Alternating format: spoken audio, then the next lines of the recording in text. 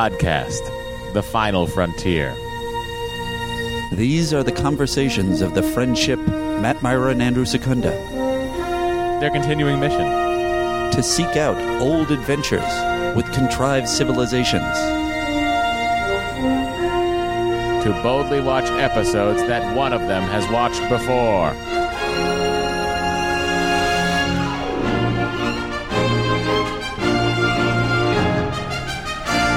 Hey everyone, welcome to Star Trek The Next Conversation. I'm Matt. I'm Andy. You're not leaning in as hard as you used to for 2 weeks. Well, yours was simple. It felt like it would have been gaudy to kind of then spruce mine up any. I'd like to hear it, though, so I'll try it again. All right. Welcome to Star Trek The Next Conversation. I'm Matt. I'm Andy!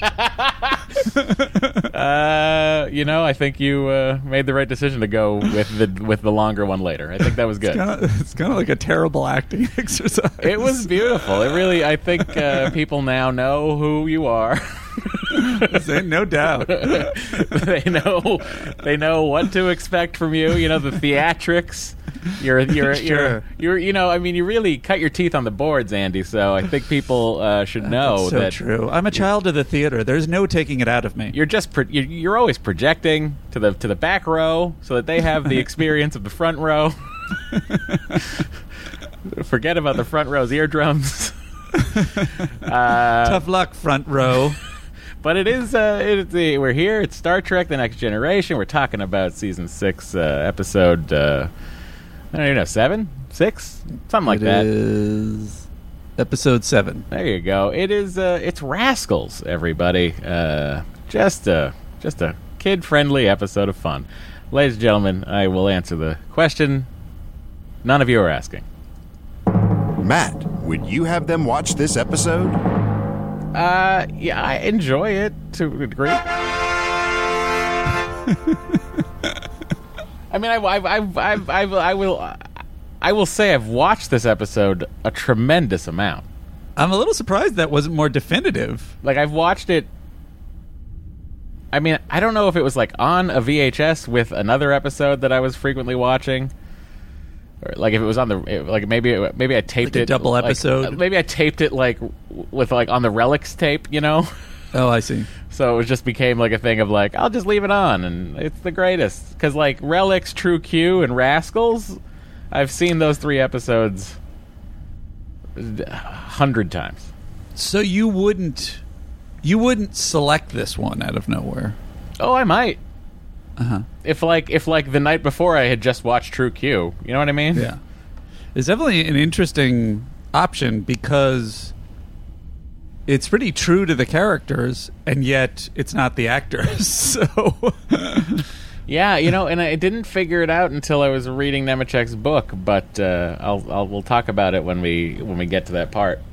Yeah. But look, Dr. Trek solving decades-old mysteries for me. That being said, Andy, I think we should hear what the galactic federational people who decide that they want to rate us 5 stars, what they think about our show. So let's head over to the Admirals Club. Whoa, we left! The door's broken again. Join the Admirals Club. Although there's actually someone keeps coming out when we're going in. It's crazy. There's a new sound if you want to use it that's in today's sounds that might be appropriate right now if you want. There is, or we can get to it later if you like. Yes, that'll be. You'll hear it, everybody. Very good. You can't play the sound made for the moment before we talk about the sound's origin. No, I understand. You have to introduce it as an origin story. We're in the Every Spider-Man movie has to begin with the origin. Except no matter how many times you've heard it. Except for Multiverse. Yeah. No, Marvel. Oh, that's true. That's true. They didn't there. They just went to Civil War and then jumped in. Homecoming. Yep. Okay. They're both from Down Under today. Oh, wait. What am I doing? Matt. Yeah. How do they get into the Admirals Club? Well, I'll answer the mystery, everyone. All you got to do is leave a 5-star review on Apple Podcasts. You can say whatever you want, as long as it's 5 stars, and you'll be in the Admirals Club. And maybe even singled out here as a true member of the Admirals Club. So, Andy, you say we have 2 from Down Under, which means someone went into Australian iTunes and screenshot it. That's correct. And mailed it on over to us. That's how we see it. If you're international and you're like, how do I get read on the show? Screenshot your review in Apple Podcasts and email it over to whatever our email address is. sttncpod@gmail.com. There we go. Our first is Andrew Schrabat. No, Schrapat. I'm sure that's wrong, too. Neither of those can be right. Trapat? There it is. With a CH. It's not there. Hi, Matt and Andy. But let's face it. Hi, Andy. I had another listener that has no problem with long podcasts, the longer the better, and off-topic discussion. I enjoyed the pre-episode discussion and Hellbags, as many of the listeners often make points more eloquently than I can and are more motivated than I am to prime correct Matt. Oh, wait. Who's this speaking? Is this Andy talking? I mean, Matt is so often wrong. Why isn't Andy given his due? This must be Andy talking because A, it's not in an Australian accent, and B, you're right. I really made it. I don't know what I'm doing. But you were talking. I feel like you were saying go things. Back to the you top. were saying things that Andy would say, but I knew you were reading something. Given that Matt seems to have been on the same nerd level as most of us in regards to TOS, TNG, DS9, and Voyager during his formative years, I was shocked to find out that he had never watched Enterprise. Me too. I felt betrayed to learn this and stripped him of the honorable title of Dr. Track that I had bestowed upon him after previously having stripped it from Larry Nemeczek because of his unreadable run-on sentences such as this one. That's beautiful. Can you please ask Matt why an All Things Trek nerd did not watch Enterprise? Anyways, keep on pumping out the great content about the shows and movies that we all love. I feel like I'm particularly off on my accent That's today. okay. It's their best. It's Australian dollars, $23.82 at the time of writing that I spent. It's the best. $23.82 I spend each month after Netflix, Disney Plus, Internet, and cable TV. Oh, hey. Yes, I would pay extra for a Red Dead Redemption episode. Aussie Andy. So it is Aussie Andy. It's another Andy. There you go, Aussie Andy. It's my Australian counterpart. It's in the multiverse. That's me in Australia. Oh, well, I hope you're having a good winter. What was your reason for not watching Enterprise, Matt? What was my reason? I didn't love. It's the bane of my existence. Everyone, I had a real problem with them going backwards in the timeline. Oh, of course, because we had just gotten so it had been woven so carefully, this tapestry. Of DS9 has the Dominion War. You have a TNG movie that takes place at the same time and has to reference the Dominion War. And then you have, Voyager out there during the Dominion. It's all this huge thing being woven. And then they're like, you know what? Let's just go back to before Kirk. And I was like, this is not a good idea, everyone. But, look, we've done quite a few episodes. Not quite a few, but we've done episodes in the Patreon so far. Season 1, we're into, episode 5 or 6 or something. And I gotta say, kind of sorry I didn't watch it originally. I'm really enjoying them. And maybe it's because of our expectations were so low. But, and also that, there's a mixed bag of quality with the new stuff, some which is great, some which is not as great. But it's really satisfying, I've found so far. And when it's not, that we say so, guys. The next Admiral admittee is Sass, who writes us, also from Australia, my boyfriend is an idiot. And she writes us, my partner, Damien from Brisbane, made me write this. And the title was If I Must. That's very funny. Thank you, Damien, for forcing your significant other to join the Admirals Club. I'm sure he was lonely in there. Andy, if you're gonna do the Australian accent, it's Brisbane. Brisbane. Yeah, there you go. Is it? Is it? Is. Do I really deserve? That's how they say it. Is anything that I've done with these accents could it be more offensive? No, look, I'm just trying to help making the improve tiny you. corrections isn't going to help me at this point. I'm so far off. Look, you're, Brisbane. Again, you're brought up on the Is boards. Damien said the same? Damien from Brisbane? You know what? I wanted to throw this out to you guys. This is going to irritate Matt. Gosh. If anybody wants to send me a voice recording and then send me the hail and then send me a voice recording of them reading it, I honestly will really work on getting the actual accent down. Well, I don't understand why you just wouldn't just throw on some Australian content and listen and watch. It's hard to apply it unless you really you're really getting into the deep. But if they were going to send us a voice memo, why wouldn't we play their voice memo? Because they want to hear me say the... Oh, I see. Okay, so look, if you're from Australia or New Zealand even...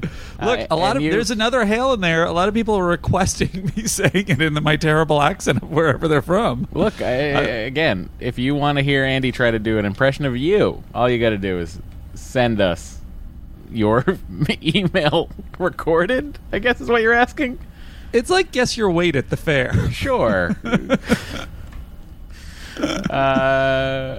Look, I told you were gonna poo-poo it. I'm just throwing it out there, and maybe people out there, don't want to poo-poo it. Maybe they're excited about that. All right, well, I leave it to all of you to do whatever it is you'd like to do. We'll see if we even get one. If we get 0, then I will assume that your evaluation is correct.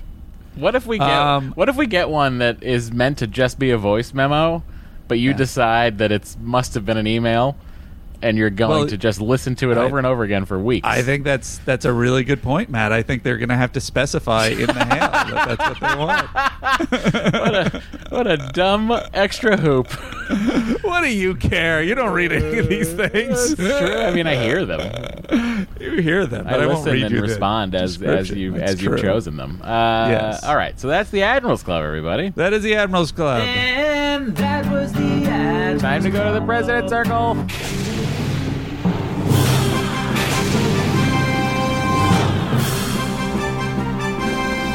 The United Federation of Planets President's Circle. Yes, here we are. It's the President's Circle. If you want to be a part of it, head over to patreon.com/Star Trek TNC and become a member of the President's Circle. Not only will you get 4 bonus episodes every month for being a president, but you will also get Priority 1 message access, which means if you send it, there's a pretty good chance you'll hear it on the show.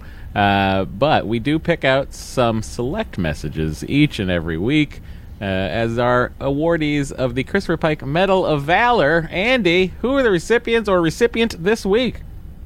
Our recipient is Baron Von Pooh, Lieutenant Baron Von Pooh. You know what? He's a Baron. Let him be a Baron. Baron Von Pooh. This is completely unrelated to schisms, and I wasn't sure where to put this one. This was a couple episodes back. Admittedly, I'm a bit behind now, catching up on President Circle pods, but I had a question for the guys. What kind of pizza would each of the TNG characters order? Margarita, BBQ chicken, cheese? I'm no pizza connoisseur, but I leave it in your capable hands. I mean, that's 7 different pizzas we got going here. I would think Data would do an all white.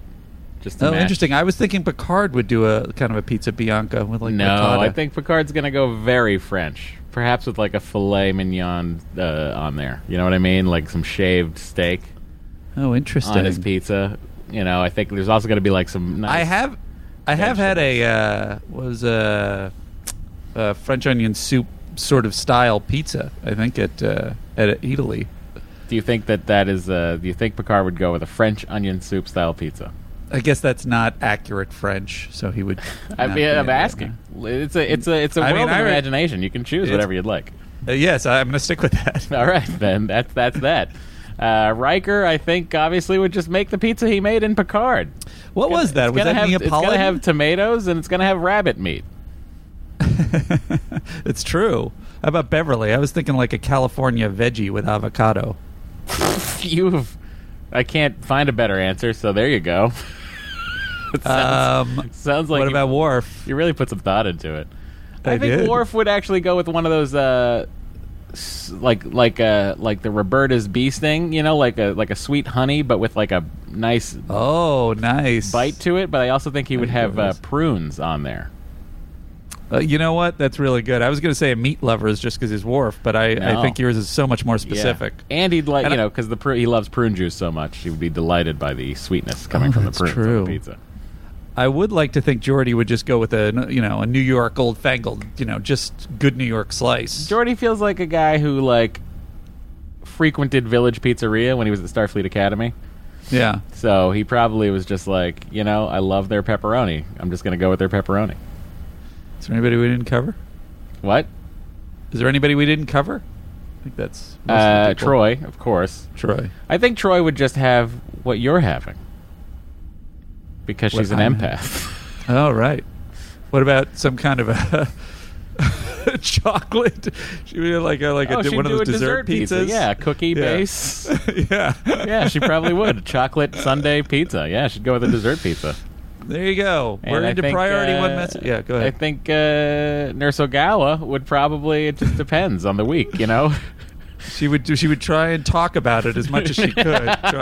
Try and get those lines logged. This pizza is wonderful. Does anybody else have anything to say in between this and the next thing I say? All right. That's your pizza We're into the priority discussion. one messages. Way to go, Christopher Pike Medal of Valor awardee Baron Von Pooh. All right, it's time for priority one messages. Priority 1 message from Starfleet coming in on secured channel. All right, this would mostly be about the episode True Q, but we'll see what's going. Andy, what's happening out there? Q Who comments. Q Who? Don't you mean True Q? True Q. Well, that's the name of the email is Q Who comments. Oh, wait. So he's referring to the season 2 episode where they introduce the Federation. No, to the board. it's about True Q. So I don't know if he made a pun and accidentally referred to the other episode, or if there's no pun there. Is it? It's Q-Who comments. He just mistitled the episode. Huh. Okay. All right. Well, here you go. It's a reasonable point, independent of the title. It's from Ken Campbell. Hey guys, this is mostly for Andy. Andy, I know you probably didn't mean to do this because you seem good-natured, seem to be a good-natured, caring person. Thank you, Ken. But when discussing Amanda wanted to go see her parents at the end of the episode, you said, you know your parents are dead, so she means resurrect her parents, I assume? And Matt said no, her adoptive parents. And further in the bit, you said the other ones are fake. Now, again, I get this was a bit, but even still, I was taken aback by the idea of adoptive parents being fake coming from you. I've typed and deleted about a dozen paragraphs and trying to figure out what I want to say here. So I'll just go with, please be more mindful of what words you use when talking about adoption and families. Love makes a family, Andy. Still think you guys are great. Ken, KD Campbell. And I guess I wanted to say, Ken, you're absolutely right. I was insensitive enough to be correctly called out by Matt because I had forgotten about Amanda's adoptive parents. And then after that, in my head, anyway, I was doing a bit where I was doubling down on my ignorance by flippantly dismissing her adoptive parents as fake. And I tried to do, I remember I added somebody else's voice responding to that, going, how dare you? But none of it landed as funny. So to clarify, I 100% agree that adoptive parents are not fake parents, and I sincerely apologize if I upset or offended anyone. And thank you, Ken, for bringing it up. I think the reality is if we know anything about Andy, it's he can often forget what has happened in a show that we are watching. Yeah. If I of course, got to turn it into your own agenda. Frederick Rombouts. What are you talking about? This one addresses what's happening right now. Frederick Rombouts writes, TNC is one big prime disputive, which is something that's said in the previous episode.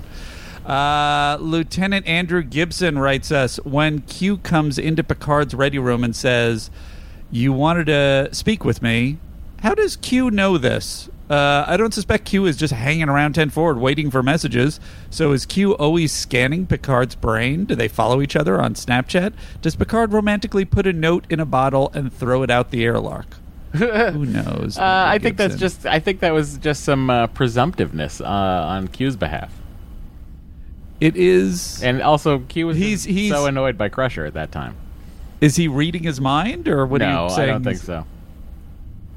So you're saying he's making up for himself that Picard wants to see him? 100%. I don't think Q can. I don't think there's any indication that they can read minds. Otherwise, he would never be surprised by the humans. That is a good point, but it is a weird blind spot for omnipotent creatures. Look, they have a lot of blind spots. They sure do. The Q continuum is an odd continuum. It is. It should be the O continuum. Lieutenant Eric, I wish you guys could have seen his face on that one. But in defense, I'm gonna read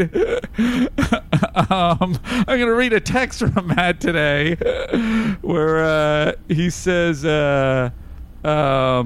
people love those because we posted about Trek shorts, the short treks this month, and he said people love Trek shorts or short treks or whatever. He says, I mean Rascals. Talk about short treks, am I right? Yes, so they're so tiny. I'm not the only one making terrible jokes here. They're so tiny.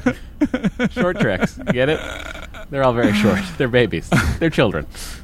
They really are. Lieutenant Eric Peoples writes us.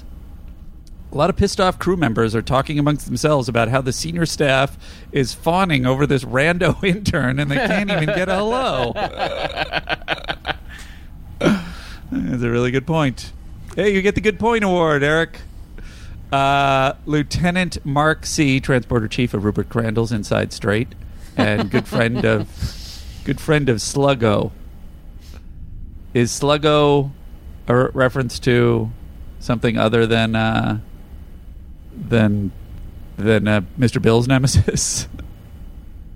Yes.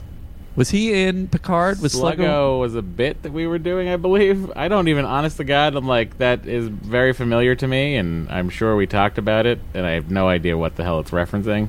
But I think it's Mark C. I think it's something we were talking about.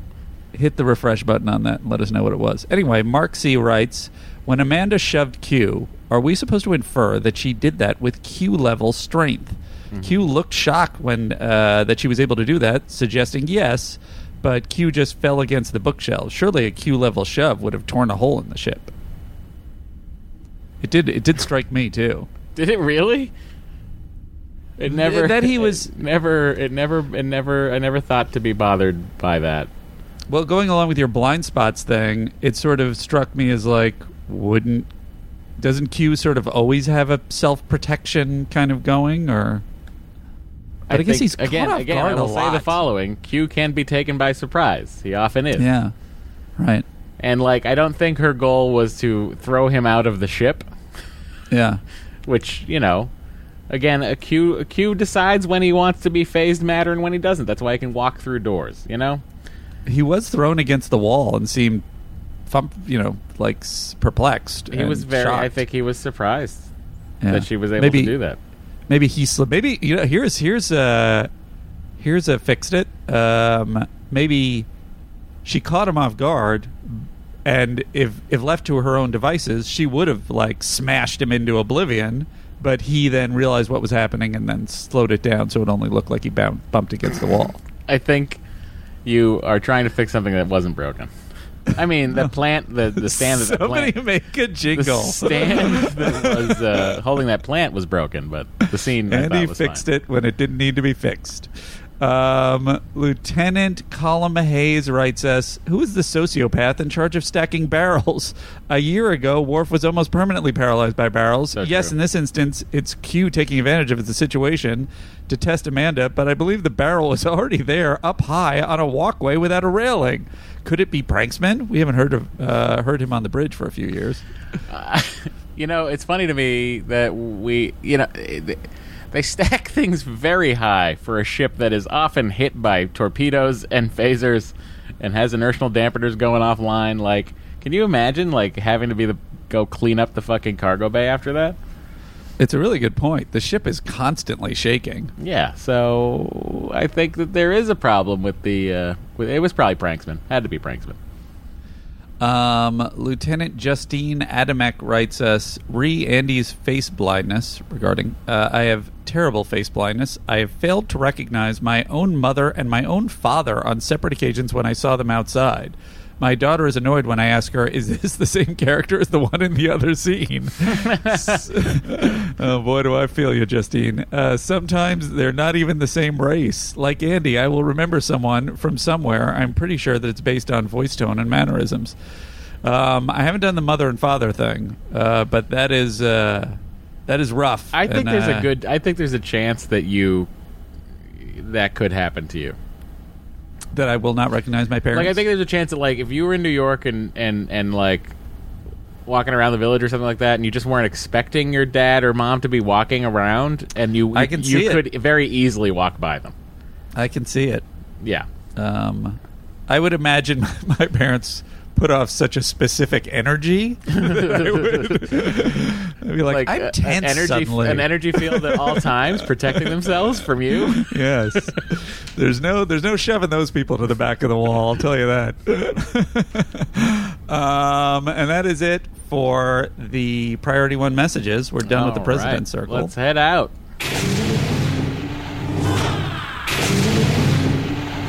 Open up the hails.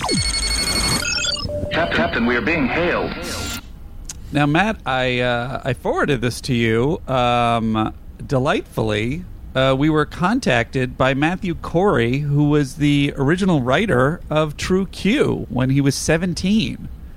Yeah, the writer's room, they take submissions all the time. We've talked about this before, TNG. They would just get mailed scripts, and someone would be reading them and going through them, and if there was anything that sort of like seemed interesting, they'd flag it. The readers would flag it for the producers, and this Q story came across their desk, and it was written by a 17-year-old, and it was very different when he wrote it, but they bought the story from him. So at 17, the kid had a story bought by TNG. It's it's awesome. Quite a dream. And here's what he writes us. Hey, guys, it was a pleasant surprise when the Scooby Doom on Twitter told me about being mentioned on your podcast. Then another of your listeners, Jason Burris, found me through Facebook. He was really nice and sent a link to the episode.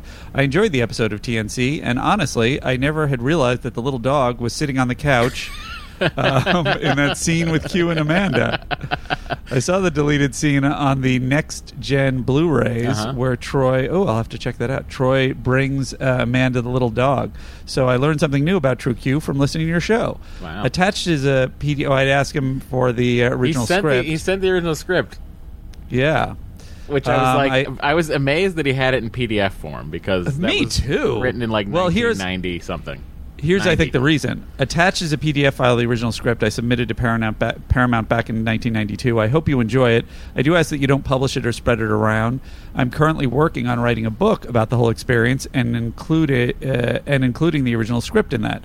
I'm hoping to have that done and available by the end of the year. Good luck on that, Matthew. So that would be cool. I wonder if he's a publisher, if he's going to self-publish and do like an Amazon like Kindle single kind of thing.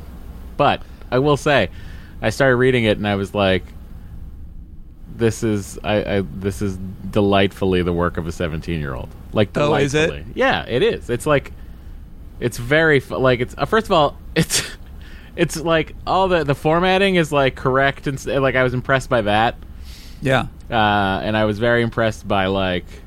Yeah, that's a real move for somebody who's outside of Hollywood. Sure. I wonder how he did. This is a follow-up They must have question. had the scripts follow-up around. Question for point. Matt Carey. Did you just buy scripts at conventions? Like, would you just do that? Like, how did you get a hold of scripts to see the formatting? That's my question. They must have been available, right? How? I mean, this was season 6. Yeah. Okay. Where do you get it? At conventions. Right. So it's all the only thing you can't. But what I'm saying is like, it's not like he can just decide one day he has a great idea for a TNG episode and go online and pull a bunch of scripts. No, yeah, he's going the extra mile. This is like for a sure. guy that's like, you know what? Fuck it. I'm going to do it. I'm going to fucking write Really, a script. he wrote a whole script. It's really... can you imagine getting that call? Ugh. I mean, anyway, honestly, I can't. And it would be so delightful. He did it ever occur to you to maybe write a script, Matt?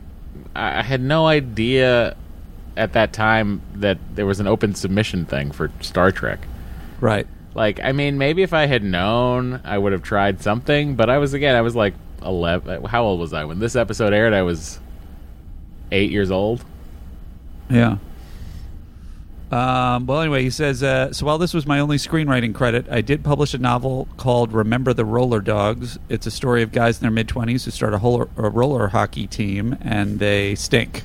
Other than that, I live a fairly normal suburban dad life in North Carolina. Wife, 2 kids, job, mortgage. I hope you enjoy the script. Just remember that I was 17 when I wrote it. I'm 45 now. Thanks, No, but Matthew Corey. that's exactly what I said. That I was like, he's probably just living his life and has this very cool story. Yeah. And I'm just like delighted. I'm delighted that he wrote I like us. that he's trying to capitalize on it. Good luck to you, Matthew, and let us know when your book's out. Let us know, and we'll plug the shit out of it. Lieutenant Tom Bondurant writes us, let me be the... Oh, sorry, this is... I think it is. He is lieutenant, but whatever the case. Tom Bondurant writes us, let me be the first to declare, and there are 4 doggy scenes. Sorry. I mangled it. There are 4 doggy scenes. There is no and. Yeah. Which I know because I watched that episode. You watched Chain of in Command prep 1 for and 2 Picard, yeah. when he was coming prepping for up. Picard, and it was unnecessary because that show really didn't need a lot of homework for that one. Yep. Nicholas Stacy writes us, hello, Matt and Andy. I'm attaching a sound cue for, this is it, Matt, for use in the unlikely event that you miscue, fail to find other cues. Cheers, Nick. You know what's funny is I hilariously was in there. I cleaned out the soundboard so that I would make room for this. And I don't know what I did with it. So I'm going to go ahead and pull it one more time, real quick here. I can also read another hail while you find it. Oh, see? Look, I just found it. Is it the whoops? Yep. Okay, that's here it. it is. This is a very complex set of variables to coordinate. It is, honestly. That's why sometimes I hit the wrong button, everybody. It's very apropos. Good job, Nick. Put that, Mirror I'm gonna Universe. put that in the top corner because it will probably be pretty frequently used. From Andrew Ball. Hey, Matt. I'm a bit concerned after listening to the last podcast. This is a Q episode, which Andy likes, and now he's sporting a goatee. Are we sure that this Andy isn't from the Mirror Universe? If he's ever hungry, if he ever says he's not hungry or becomes a hit with the ladies, get worried. Keep up the good work, guys. Great show, and been keeping me sane through COVID. All the best, Andrew Ball. Andy's theories are very interesting because he's really smart. Thanks, audience member. Andy has been replaced by Mirror Andy. I will destroy you. Nope, now it's regular Andy. Because it's a terrible character. No, because it's just an aggressive Andy that wants everyone gone except him. Does so? What's your perspective on Mirror Andy? What is he? What are his I think traits? Mirror Andy is very affable, enjoyable, encouraging, good to be around. Very slanted perspective. And I think he probably just has, he just likes to have fun. Well, that part is certainly true. Mirror Andy would have to be more well-adjusted than me. Andy French tweeted at us at Star Trek TNC, which is our Instagram and Twitter. Just signed back onto Twitter to tell you I drove from NOLA to Montana and back 60 hours total and made it through the entire first season of TNC. Not sure how it took me this long to find you, considering my 2 favorite forms of entertainment are Trek and the Dave Matthews Band. Oh, well, thank you for finding us. Here's another pizza hail, a lot of pizza themes. Bad Trek or bad pizza from Nathan Bell. Salutations. A sandwich and a pizza and some ice cream and some donuts and a good pizza to cover up the bad pizza. Okay. I often say that Star Trek and pizza have a special property in common. Even when they're bad, they're good. First, do you concur? And second, would you guys rather watch a marathon of your bottom 5 Trek episodes while eating DeFaras, or your 5 fave episodes while eating your least favorite frozen pie? You'll have to pick a different pie than DeFaras since you don't rank that. I would go least favorite with DeFaras. Least favorite with DeFaras. Yes, I would too. Like 100%. Because even the worst Star Trek is not as bad as the terrible pie. It's not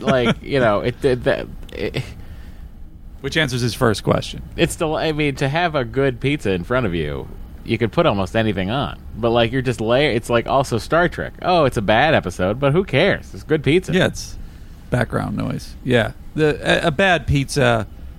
I agree that it's harder to screw up a pizza, but a bad pizza is really a bad pizza. Like a truly bad pizza. I've ordered pizza to the house and I've had a slice and I've been like, I'm not even gonna finish this thing. The last one was the one that I told you was bad. Yes, and it was so crazily bad. It was like, how did you do this? How did you? It's 2020. How did you make a pizza this bad? It's like you read an internet description of what pizza is and tried to make it without having ever seen or tasted a pizza. I got that. I got one of those things where you pick up the dough at the gourmet place and you make your own. Mm-hmm. And I just screwed it up entirely, where it was like, it slid off and then it got all mushy and whatever. And it was still pretty good. Better than that, yeah. Comparatively, in comparison. Joseph Parker writes us, hey, Andy and Matt, to be clear, regarding the disparity in ranking, this is about our rankings of Picard versus TNG. Yeah.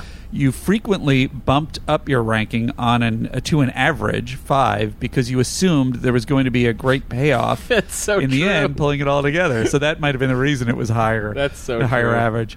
Because the show is so serialized, you didn't feel you could judge each episode fairly on their own merit. I'm betting if you went through it again, the rankings would be quite different.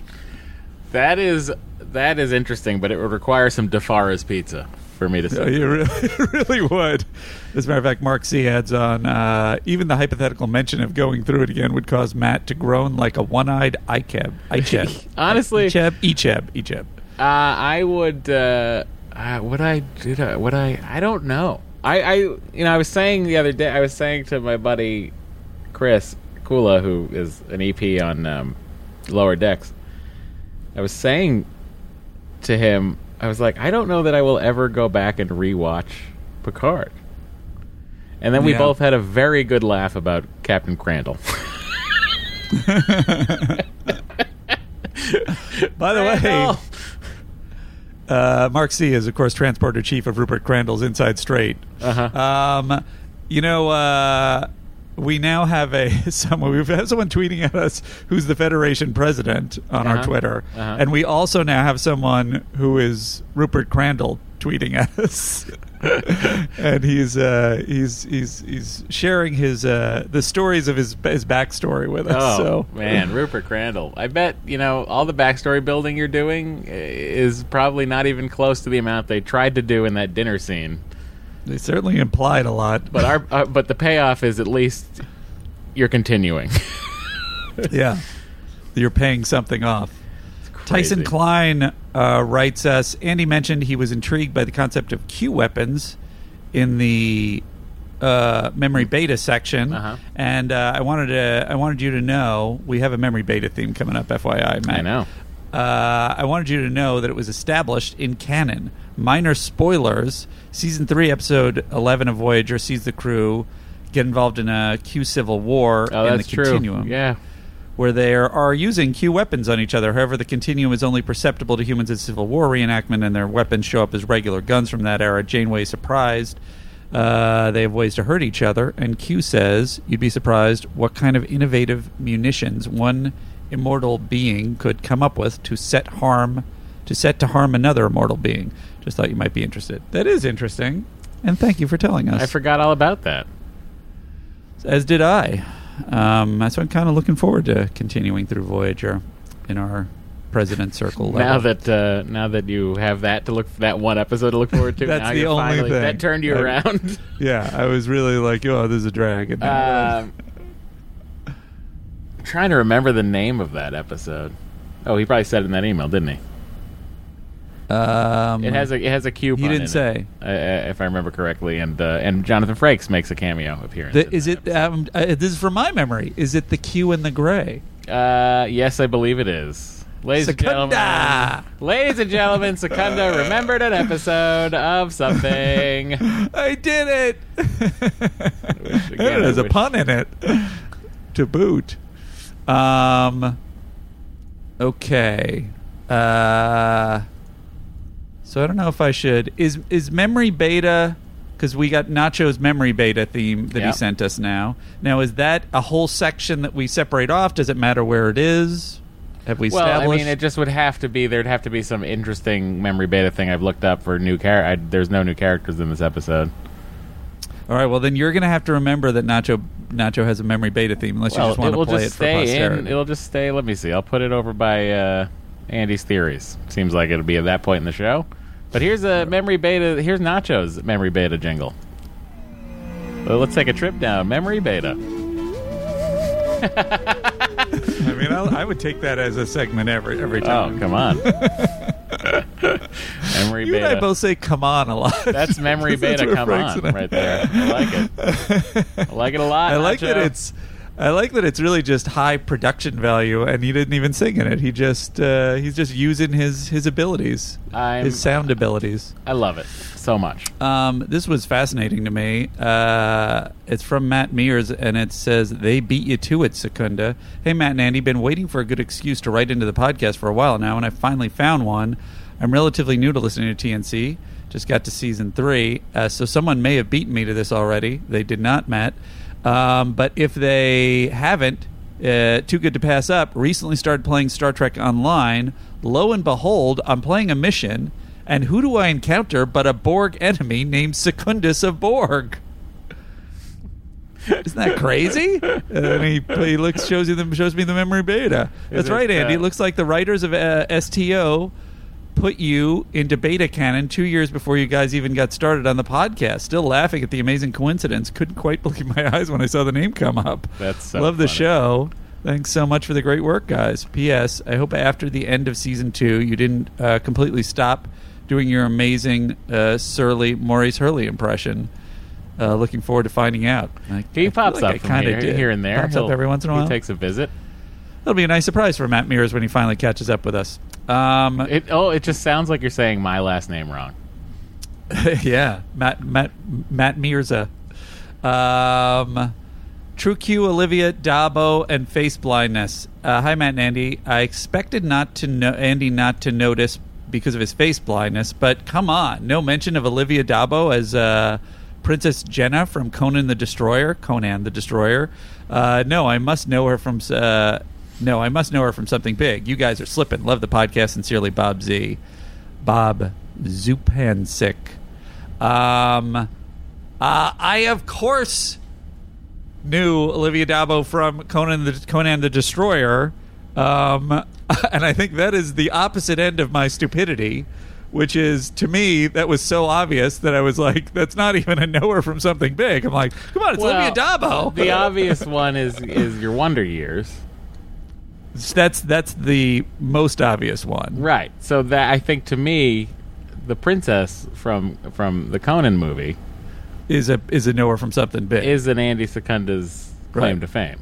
But of course, to me, I was just like, well, of course I know her from that, so it almost didn't seem worth mentioning.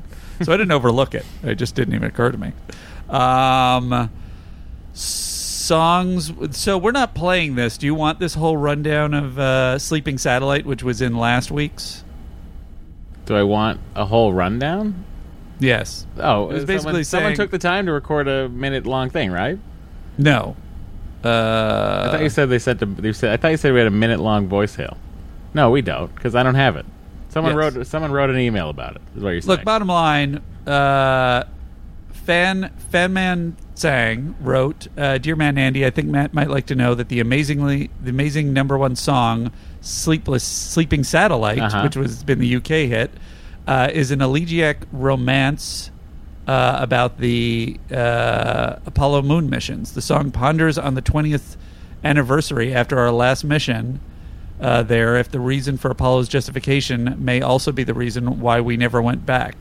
Hence these opening lyrics: I blame you for the moonlit sky and the dream that had died with Eagle's flight.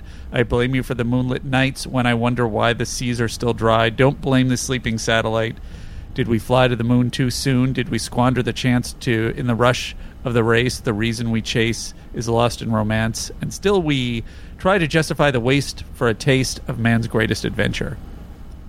It's all in there. Tranquility Base, the Eagle. Yeah. That is heavy with Apollo references. Did we go too soon, Andy? It's from Lieutenant. Was July of 1969 too soon? I'm asking you, Andy. Patron. Oh, sorry. What's your question? Did we go to the moon too soon? I mean, I'd like to see us go to space more, so I say no. I think we all would like to see us go to space more. I think we did. I think we might have gone a little too soon. Now, I'll tell you actually what did it. It was Nixon cut the budget. Horribly. Like, Nixon cut NASA's budget. And, because if they had been funded the way they were funded through 1970, whatever, they had it all lined up. They were like, there's going to be a moon. Like, they were going to fucking put a base on the moon in, 81. Huh.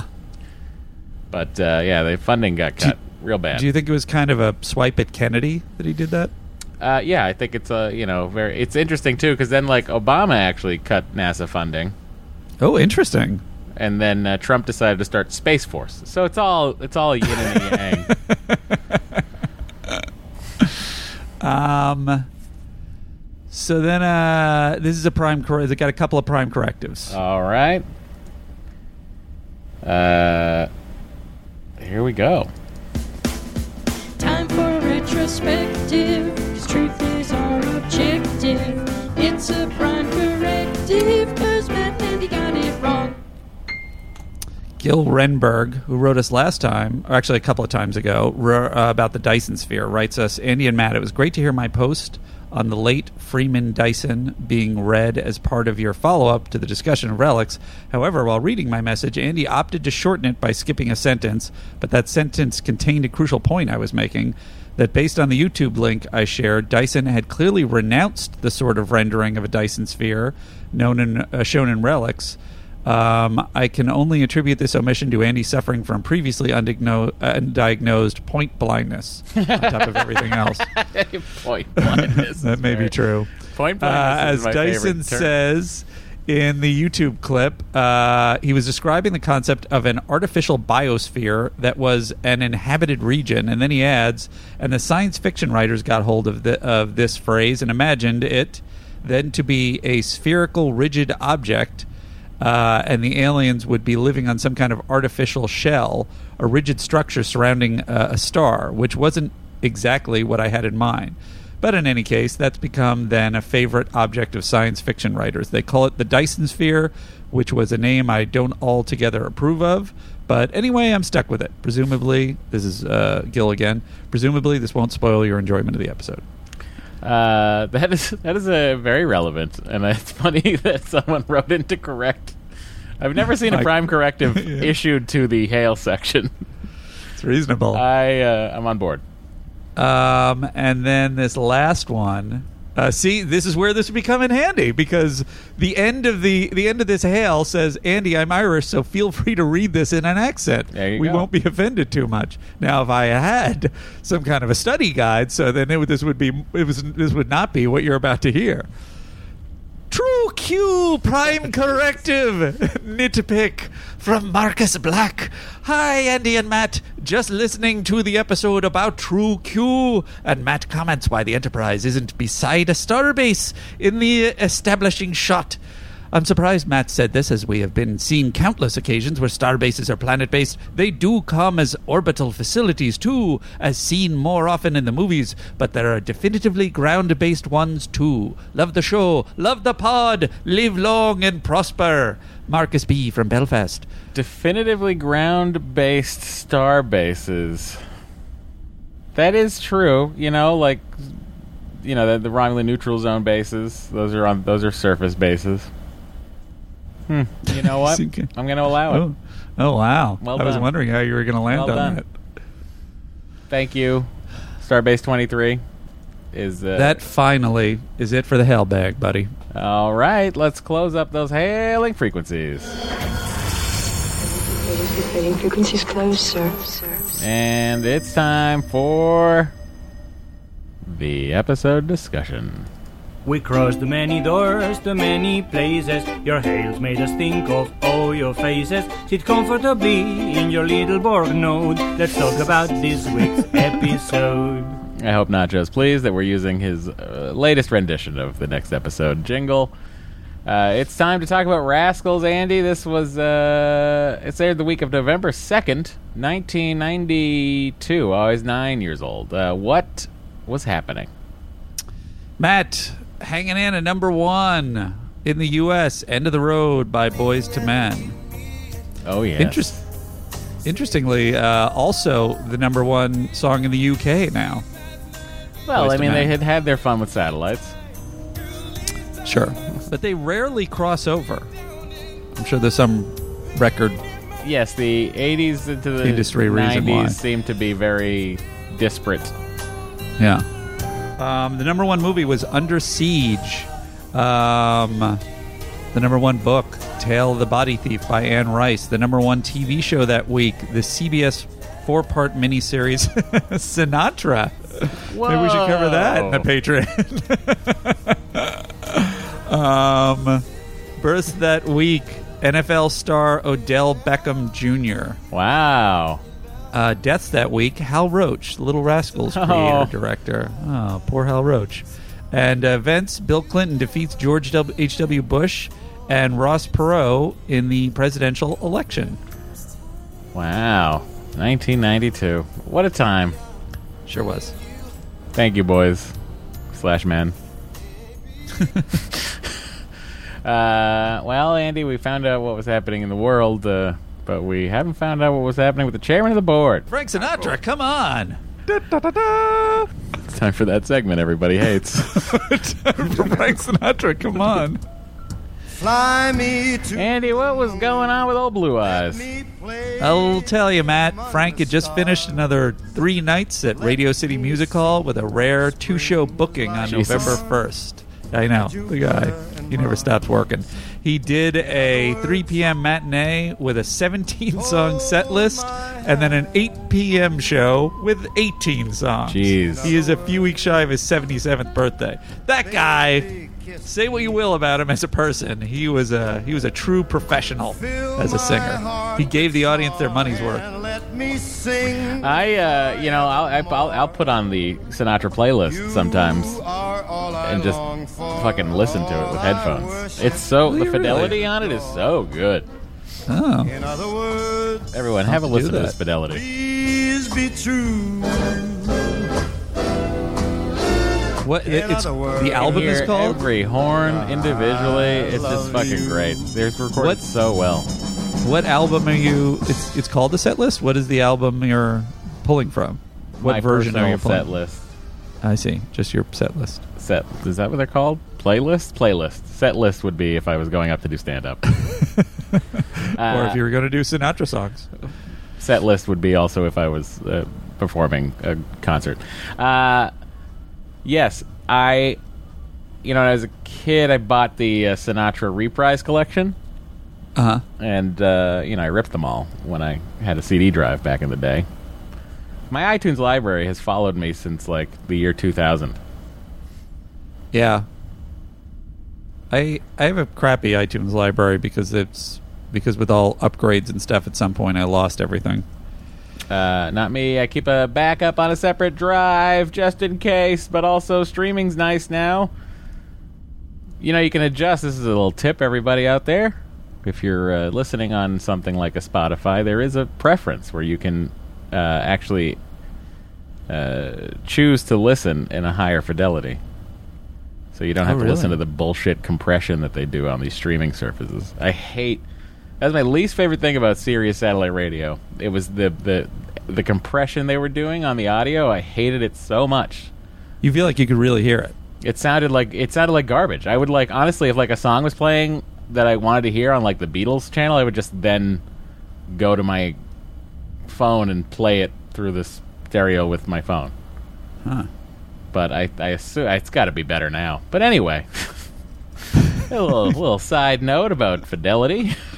Sorry to the people who scooted ahead to hear the beginning of the episode. It's Rascals, everybody. Directed by Adam Nimoy. That's Leonard's son. Teleplay by Allison Hawk. Story by Ward Botsford and Diana Drew Botsford, as well as Michael Piller. And here it is from Dr. Trek himself, Larry Nemechek's book, Star Trek The Next Generation Companion, Revised Edition. After they are beamed off an endangered shuttlecraft through an energy field, Picard, Ro, Keiko, and Guinan are turned into the physical equivalents of 12-year-old children. Their minds, though, are left intact. As the cause is probed, the awkwardness is rampant. Picard turns over command to Riker when he realizes his commands seemed odd, and O'Brien and his wife have their own personal life to sort out. Life is complicated when renegade Ferengi and Klingon warships disable the ship and declare it theirs, but the youngsters realize their advantage and gain control through the school's computer after the captain poses as Riker's son, and Number One gets them secret access during some technobabble explanations for the confused Ferengi. With computer access, the children, quote-unquote, beam in to surprise the occupying Ferengi and take the ship. That's not what happens. They don't beam in. They don't beam in. They beam... No. They managed to beam the Ferengi. Forget it. While O'Brien and Crusher... We have to call into his podcast and give a prime corrective. While O'Brien and Crusher help retake the... While O'Brien and Crusher help discover how to use the transporter to undo the masked effect on their genetic code that caused the incident in the first place, all are restored, including Ro, who finds she's become more at peace with the carefree childhood she was never able to have. All right, Andy, here we go. First of all, let's pop into what I would describe as the most awkward grouping of shore leave people ever. Oh, Matt, my link... Is the link the second one or the first one? Second one. Okay. I apologize. Guys, Andy's syncing up here. It's going to be great. Just waiting for Best Guy to join the party. There he is. Did it. All right. Let's hit it, Picard. Tell us what's what. Captain's log, stardate 46235.7. Ensign Ro, Keiko O'Brien, Guinan and I are returning to the Enterprise after a fascinating visit to the planet Marlonia. And these pieces I found on the tertiary level of the dig, they're typical of 2nd century Marlonian cookware. Look at those markings. They're very similar to early Taguan designs, but the patterns are more intricate. They're much closer to Baronian than Taguan. You're on the most beautiful planet in the quadrant, and you spent your entire shore leave in a cave. It was a very rewarding experience. Look at these fragments. Andy, you're doing a lot of chuckling over there. What's up? I don't know. I really enjoy Picard kind of boring and obsessing over these things. I think it's a really nice color on him, and Guinan kind of giving him shit for it. I just think it's very... I don't know. I'm so confused as to how they decided to end up on a shuttle together going to that planet. Well, that's the thing. This is such a weird, motley crew of just like, why these four people? Frankly, I'm going to have questions about why these four people even to be turned into children. It's sort of... Well, I'll tell you exactly, I think, why they did it. You got the Ro side of it is interesting. Right? Yes. And that was a good angle. And Guinan is in it because Whoopi Goldberg schedule allowed her to do 2 episodes this season, and this was one of them. This was one of the weeks she was able to do. So it's just available. And Keiko, I think, is there because that's an interesting O'Brien dynamic thing, right? With O'Brien and having a child and a husband, and Picard's there because that's also the other interesting thing is what would that be like? I mean, that's all true, and so maybe you're limiting it to those characters because you only have that much story time. But I guess overall, like, I would have loved to have seen a child Worf, seen a child Geordi, especially. His name's Alexander. That's not true. He's a totally different character than Worf would have been. And then what about that? Seeing Alexander, I guess you see Keiko and O'Brien's child interacting with it, but seeing Alexander interact with a possibly smaller, younger Worf, I'd love to have seen that. Oh, they would fight each other. Yeah. But yeah, it's a motley crew. But all story-wise, I think it's slightly interesting. Actually, it's a Dravidian calamus. You can tell by the shape of the leaves. I didn't know you were interested in plant biology. I took a class at the academy. I don't remember very much, though. It's being real shifty about it. Right? Like, I don't know if she cheated on her final exam and doesn't want anyone to dig in. I once killed someone with a plant. What's happening? I took the botany class until my professor died of unknown reasons. I definitely didn't kill them, though. Okay, Enterprise, what's up? I was not growing marijuana in my closet at... What is it called in Picard? Snake venom or something? Oh, yeah. It's like something... This is the Fermi. Go ahead, Enterprise. We've just received a distress signal from the Starfleet science team on Lygos 7. Can you identify the problem? No, sir. The call was cut off in mid-transmission. Lay in a course and prepare to engage at Warp 8 as soon as we're on board. Aye, sir. We'll rendezvous with the ship in 3 minutes, sir.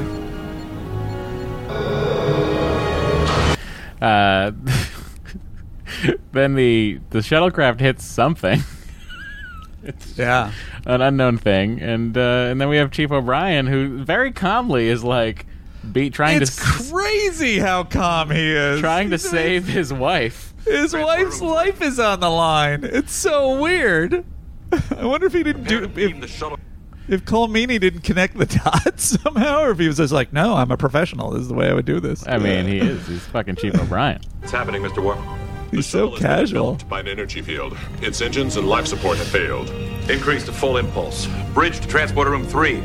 Prepare to beam the shuttle crew back once we're in range. Ready, sir. Hey, Matt. Yeah. Can I ask you to do an evaluation of each of their shaking ability? Because I felt like maybe Guinan and Keiko were not up to snuff. Ro and Picard, I think, have more experience shaking on the bridge than they do. Let me take a look here. Contact the Enterprise. There's too much interference. Transfer auxiliary power to inertial dampers. I do like that Guinan has to hold on to her hat. I like that she's holding on to her hat. I like that she's holding on to her hat, and also that Keiko still has her legs casually crossed and is holding on to these plants. She has not decided to plant her other foot on the ground for stability purposes. Have you got them, O'Brien? I'm trying, sir. I can't get a pattern lock. The shuttle is coming apart, Chief. We've got to do it now. You know what? I've got them. In fairness to them... Who's the them? The people in the shuttle. Yep. I don't think they're shaking the camera, which they usually do. Yes, that might have been a Nimoy thing. He was like, I don't shake the camera. FYI, I just quickly looked up Adam Nimoy's credits, and even though this was nepotism and it was his first thing, he had a long and successful career as a TV director after this. And I also think he does a bang-up job in this episode. He was, he had gone to law school, and during Star Trek VI, he actually was assisting Nicholas Meyer, the director of Star Trek VI, and the writer, the director of Star Trek II. Yeah. And the day that they wrapped filming of this I learned from Larry Nemechek's book. but it's not the thing I was talking about earlier. The day they wrapped filming on Star Trek VI, Adam Nimoy went to Rick Berman's office and asked if he could shadow some directors during season 5, and then he was given this slot for the episode. Impressive. There's a 40% drop in mass. I may have lost one of them. Hopefully not my wife.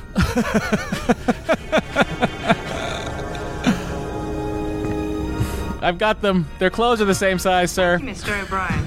That is also a crazy detail. I think Ro is wearing an oversized uniform. They all but are. She seems to be. Are they? Yeah. Keiko seems like it was shrunk down. And Picard's does. Keiko's is very bunched at the legs. And no, Picard's is huge. Look at you can tell by the sleeves. Look at that. They go over his arm. It doesn't look that big. Maybe it's big. It's a tall child, but I feel like it should be But anyway, bigger. the whole time, let me just play this here. This little sound clip here. Oh, damn. Where did it go?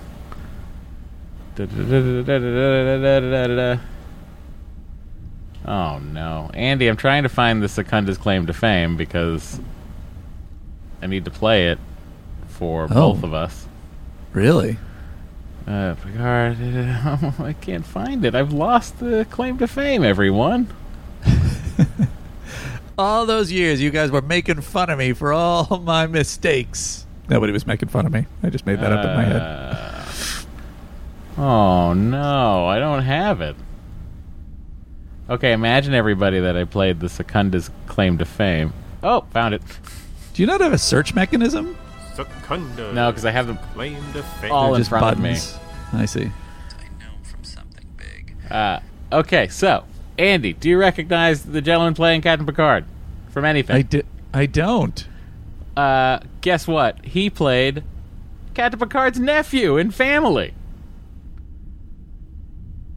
Oh, wow! There you go. That's a really nice tie-in. Yes. And let me also tell you this. Okay. Guinan. Do you recognize young Guinan? I don't. Oops. That one's playing for some reason. She played young Whoopi Goldberg in Sister Act. Oh, well, I never saw Sister Act, but that's great. Maybe we should do it in the Patreon. That little lady's really got an angle. Yes. I don't know what that angle's doing now, but I was kind of delighted by that. That's great. But I never put that together that was Renee. Yeah. Until I read it in the companion. So way to go, Dr. Trek. All right, now we got confused children.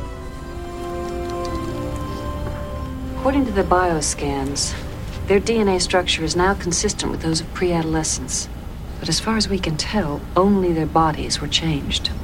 Their individual intelligence and their behavioral responses are exactly the same as they were before the accident. It's like very weird that they're having this conversation in front of them. Yeah. Do you know what I mean? And talking about them like they're not right in front of them. It's a good point, and actually, it maybe is something that should have been more of a point put on, that they're being treated like children. Yeah. Also, like I do think this. I mean, obviously, this is a story that's sort of just done for the sake of the story, which I don't mind here and there. Okay. But I don't think, given the fact that the Federation encompasses, 100 and some odd alien races, I don't think it would be that big of a swing for everybody on the ship to be like, oh, well, that's what Captain Picard looks like now. Do you know what I mean? Yes, I agree with you. Because, I'm sure they have alien races that age very slowly. And right, so they're just children all the time. Yeah, they just seem like children all the time, but they aren't. And I'm sure that they're accepted by everybody. And I think that this, I think they're playing it up. They're playing it up like they're modern people. Right, yes. They're playing it as though it's modern day. I mean, Troy does allow for that they would adjust eventually, the people that you know them. Although she does say, the people that know you would adjust eventually. outside of the people that know you, they probably wouldn't. But I kind of... Isn't there even in the future a little bit of ageism that it would be... Ageism in the reverse direction. That it would be... that it's like, well, that person is more experienced. Like, I understand but what also you're saying, I'd that be there like, could be aliens I'd be like, hello everyone, we let Wesley fly the ship when he was my age. Well, that's a really good point. So I don't know what the fuck your problem is. That is a really good point. Yeah. Also, I'm fucking Captain Picard. I'm fully intact. Yeah. You know, it's just like that for me was like the little like. It would have been a little bit more helpful if they had made it like that a certain immaturity had set in for whatever biological reason. Sure, yeah, or if there was some sort of reduction in memory or brain, right, experience, like whatever. So, and the other thing I was watching this and I was like, you know, if this was really, I'm trying to like think if this was like a modern day Star Trek episode, yes, I was like, they'd go to fucking a planet like Free Cloud, where they'd have these underground fucking doctors who do genetics and body modifications that have been outlawed by the Federation, and like they would just make them older. Like they would like this Picard would go get like his vocal cord dropped, so he sounded like Patrick Stewart, and you know it'd be like this weird episode of underground, like. Underground plastic surgery. Right. It also could be a thing that's offered as a as like a feature. You know, like spend your day as your childhood self. And then it goes I see what you're saying. That's a whole other way to go. Thing. Boy, we should get in that writer's room right now. I will say this. As soon as I saw this was the premise, I was nervous that I was like, oh boy, is this going to be a bunch of kid acting? I think these kids crush it in this episode. I feel like maybe the one playing young Whoopi doesn't quite connect as much, but she is the toughest part because Guinan is sort of a low key character. But I feel like all these kids are really... but I think I don't know if they studied them or they're doing impressions. I feel like some of the lines are like right on target. Yeah, you'll notice that the Ro character does the whole like 180 pivot that Michelle Forbes does. Like whenever Michelle Forbes turns as Ro, she like just on her heels turns. Yeah, and that girl does it, and he does the Picard maneuver about 1,000 times.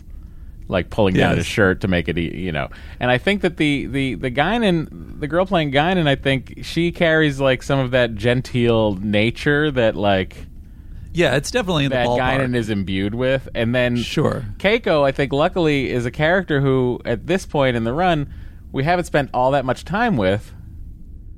But it feels like if you go back to her in Data's Day and that fight she's having with O'Brien, I'm like, that all plays. Like it's all. I think it all. I mean, weirdly all worked. Yeah, I mean, the Picard kid still maintains a sort of an authority, a sense or an expected sense of authority. And I think Keiko, even though we haven't seen her that much, the one thing we have seen is the way that her and O'Brien fight. This is her last. This is her last episode before she ships out to DS9. Oh, interesting. And that's really... Is it O'Brien's last episode? No. So that's really on target. And Ro's antagonism, the way that she plays the antagonism is exactly the way Ro does. It's really impressive. And I don't know if they were coached or what it was, but whatever it is, bravo. Yeah. But as far as we can tell, only their bodies were changed. Their individual intelligence and their behavioral responses are exactly the same as they were before the accident. What happened to the shuttlecraft number 1? The shuttle broke up just after we beamed you out. Like, they're all looking at each other like, can you believe this fucking kid's asking us this?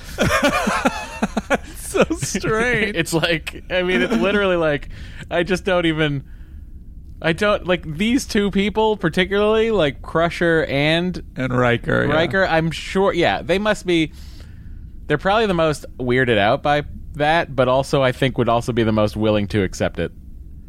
But you might be sort of hitting on something, that it's the two of them have the most problem adjusting to it, sort of kind of gets at that they see him as this elder statesman father figure. Yes. And so it's harder for them to make the adjustment. Yeah, maybe. It's an interesting dynamic they put on it. The data is coordinating the salvage efforts right now. Sir. What about the energy field that the shuttle passed through? We're trying to scan it, but we're running into a lot of interference. It's going to take some time. Well, we can't afford to stay here any longer. We'll leave a Class 4 probe behind to study the energy field, but the distress signal from LIGO 7 has top priority. Let me know as soon as you have any further information, Doctor. Number 1, you're with me. Captain, I need to run some additional tests. Of course.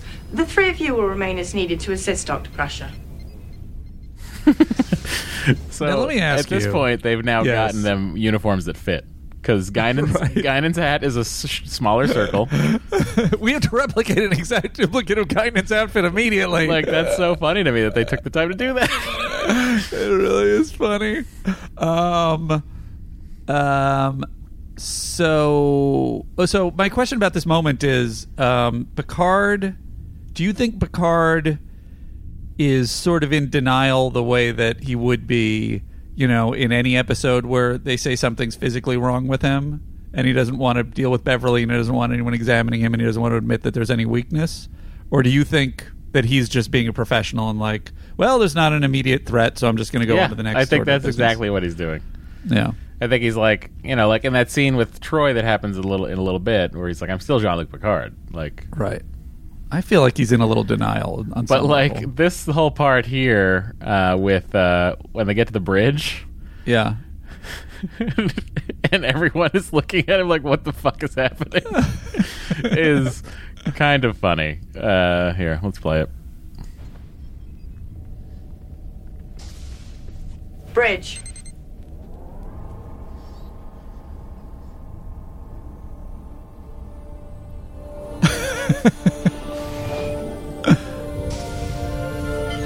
Mr. Worf, prepare to launch a Class 4 probe to study the energy field. Is it Captain Picard Day? Who is this?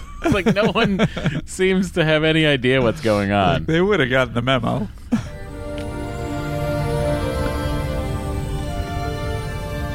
I realize how unusual this must seem. My appearance is the result of an accident involving myself and 3 other crew members. They would effects know. of which Dr. Crusher is currently working to remedy. I assure you I am Captain Picard. I don't know how to say my name exactly right yet. The probe. Aye, sir. Like, Data should immediately be like, okay. Yeah, 100%. But like the fact that Data has any Data, reaction have is... you secured all of the shuttle debris? Almost. It is being stored in shuttle I guess bays. he does. He makes the adjustment. Sir. Very well. Ensign, as soon as Mr. Data is finished, take us to Lygos at Warp 8.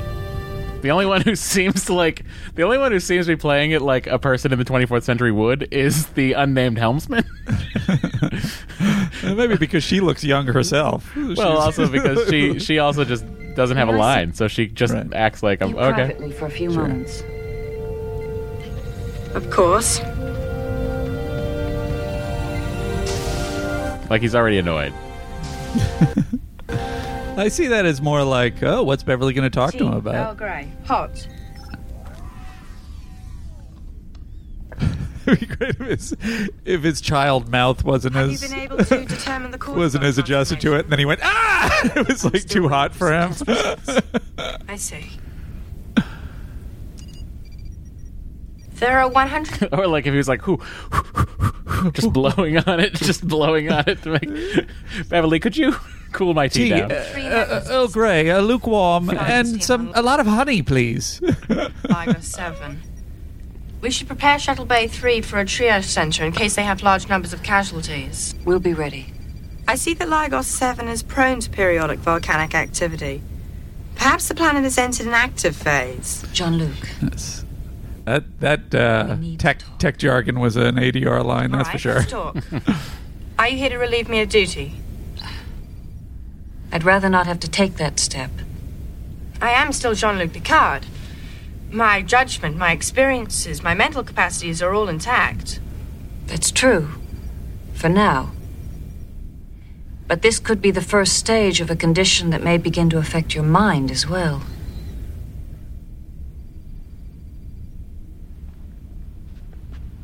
But you see no evidence of that.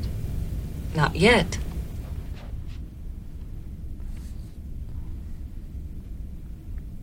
What I do know is that the captain of this ship has undergone an extreme physical transformation, the ultimate effects of which I can't even begin to guess. You are asking me to step down. You are still Jean-Luc Picard. What do you think you should do? Comes out. I've relieved Dr. Crusher of duty.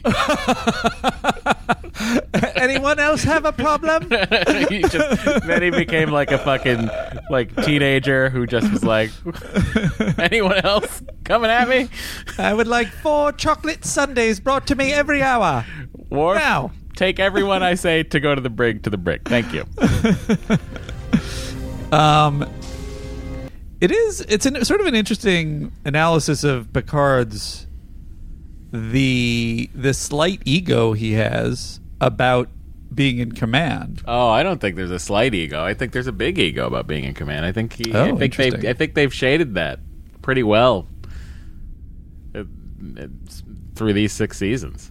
You think so? Yeah.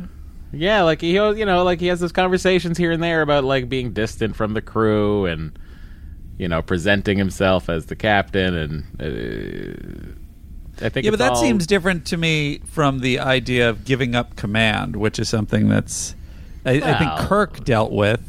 It came up more there. Yeah, but I feel like this seems a little atypical that he would even buck a little bit, because it seems like, well, something's going on with you.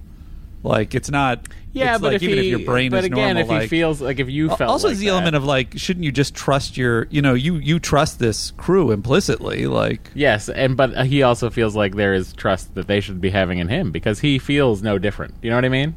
I mean, I'm not saying that I would be different, but I'm not Jean-Luc Picard. Well, not yet. Jean-Luc Picard. Someday you could be. Thanks, Matt, for that vote of confidence. Commander Riker, please take command of the ship until further notice. Understood. Understood, young man. Understood. Dr. Crusher, you're relieved of duty. You and Picard high five. And high five.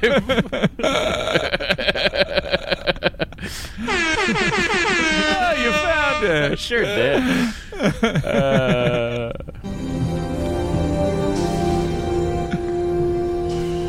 All right, so let's skip in. Riker seems very concerned about this situation. I think he's kind of like, I really always wanted to be captain of the ship, and first I thought when the Borg had him that would be it, and now I've got this second opportunity here where these children are running about. Maybe there's some way I could send him back to Earth. But I do, yeah. This awkward O'Brien scene I thought was very good.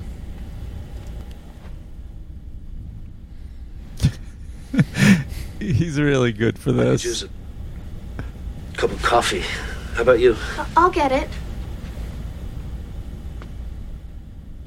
2 coffees, 1 with cream and sugar, the other Black, one... double sweet. I know. 1 double sweet. So what's interesting is I feel like Keiko would have had that argument even if she wasn't a child. Careful, that's hot. Miles. Careful, that's hot. Miles did the same thing we did.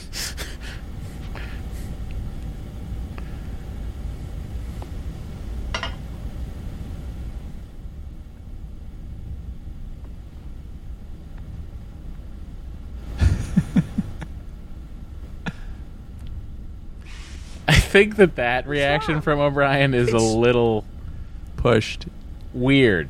Yeah.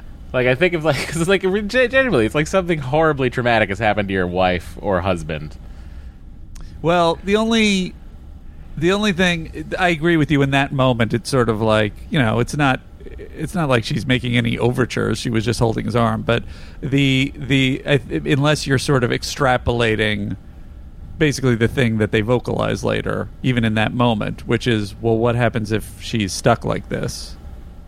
Yeah, I mean, the concept of like being stuck as a child is what they're saying, right? Right, yeah.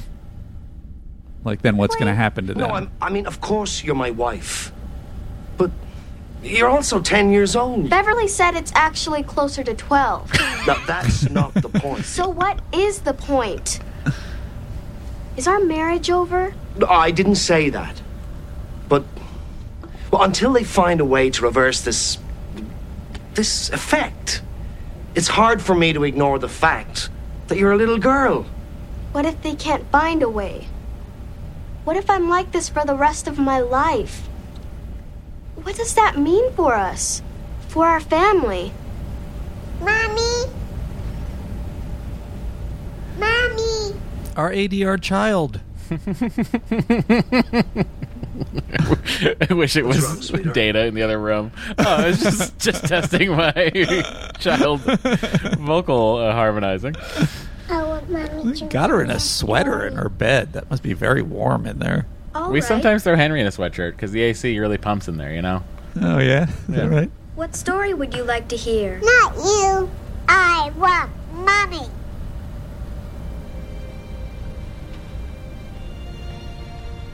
What if Daddy reads your story tonight? Will that be okay? I'll be right back. Okay, go, we're in the shit now. I can't read anything but schematics. She's not going to be entertained by that. There we go. It's going to be all right. I promise. And the other thing I really liked was this whole thing of him putting on his coat. His fucking Picardigan sweater. You love it. It's Picardigan sweater business. Oh my god, it's the best business there is. There's no business like Picardigan sweater business. Alright, so here we go. Until I grow up again before I get another command. Which might be in 10, maybe 15 years. Question is what to do until then. You're still a Starfleet captain.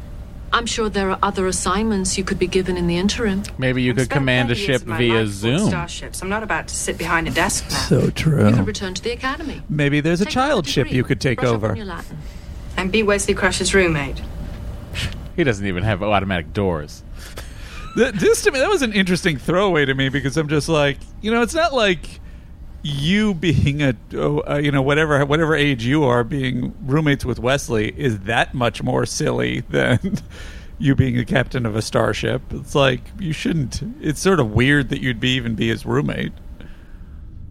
He's so young. But what he's saying is like, he hates Wesley. He hates Wesley. That's exactly right. I want to be Wesley Crusher's roommate.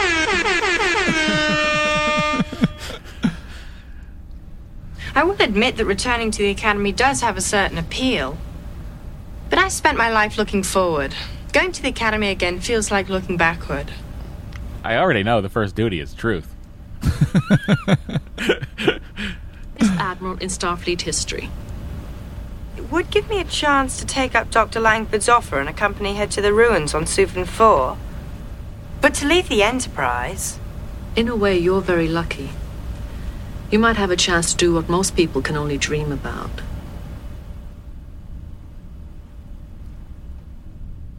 It could go make wine.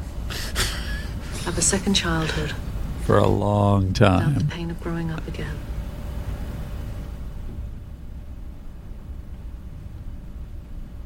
This is Captain Picard's riboviroxic nucleic structure from a tissue sample I took this morning. It's the same as a sample I took before the accident, except it's missing several of the key viroxic sequences. It's been a long time since I took genetics, Doctor. RVN is one of the key factors in our development during puberty.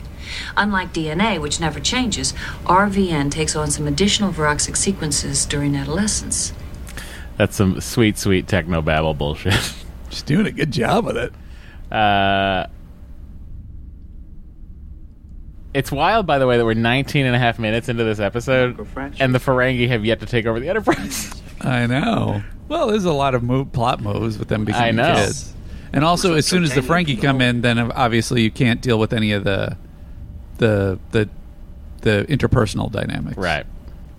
I want to get a sample of this down to engineering and run a metallurgical analysis. I want to know what the decision was in this scene. So they're in Shuttle Bay going through the thing. In this scene, I want to know what the decision was to have this crewman come over. And just sit between them? And go between them for Geordi to put this thing in there. Yeah. To take to engineering. Like, it must have been written as such.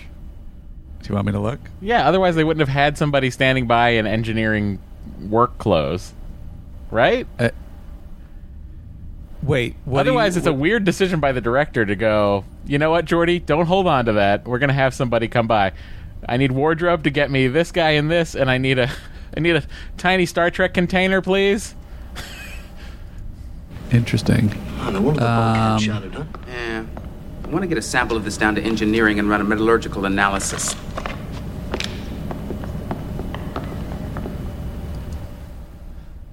Let's see. So what am I looking for? Type down to engineering. No, I mean, I have the scene. Well, I want to know if there's any action line of a crewman coming over. Right before, like, right when he says, I want to get it to down to engineering. No. What a weird thing. Did that guy win a contest or something? Yeah. Maybe that's Adam Nimoy. Let's see. At the top of the scene, it says, what is left of the shuttlecraft is now a lot of junk sitting on the deck of the bay. O'Brien and a few nondescript engineers are reassembling the components of the shuttle. Okay. Some nondescript some rough engineers. order.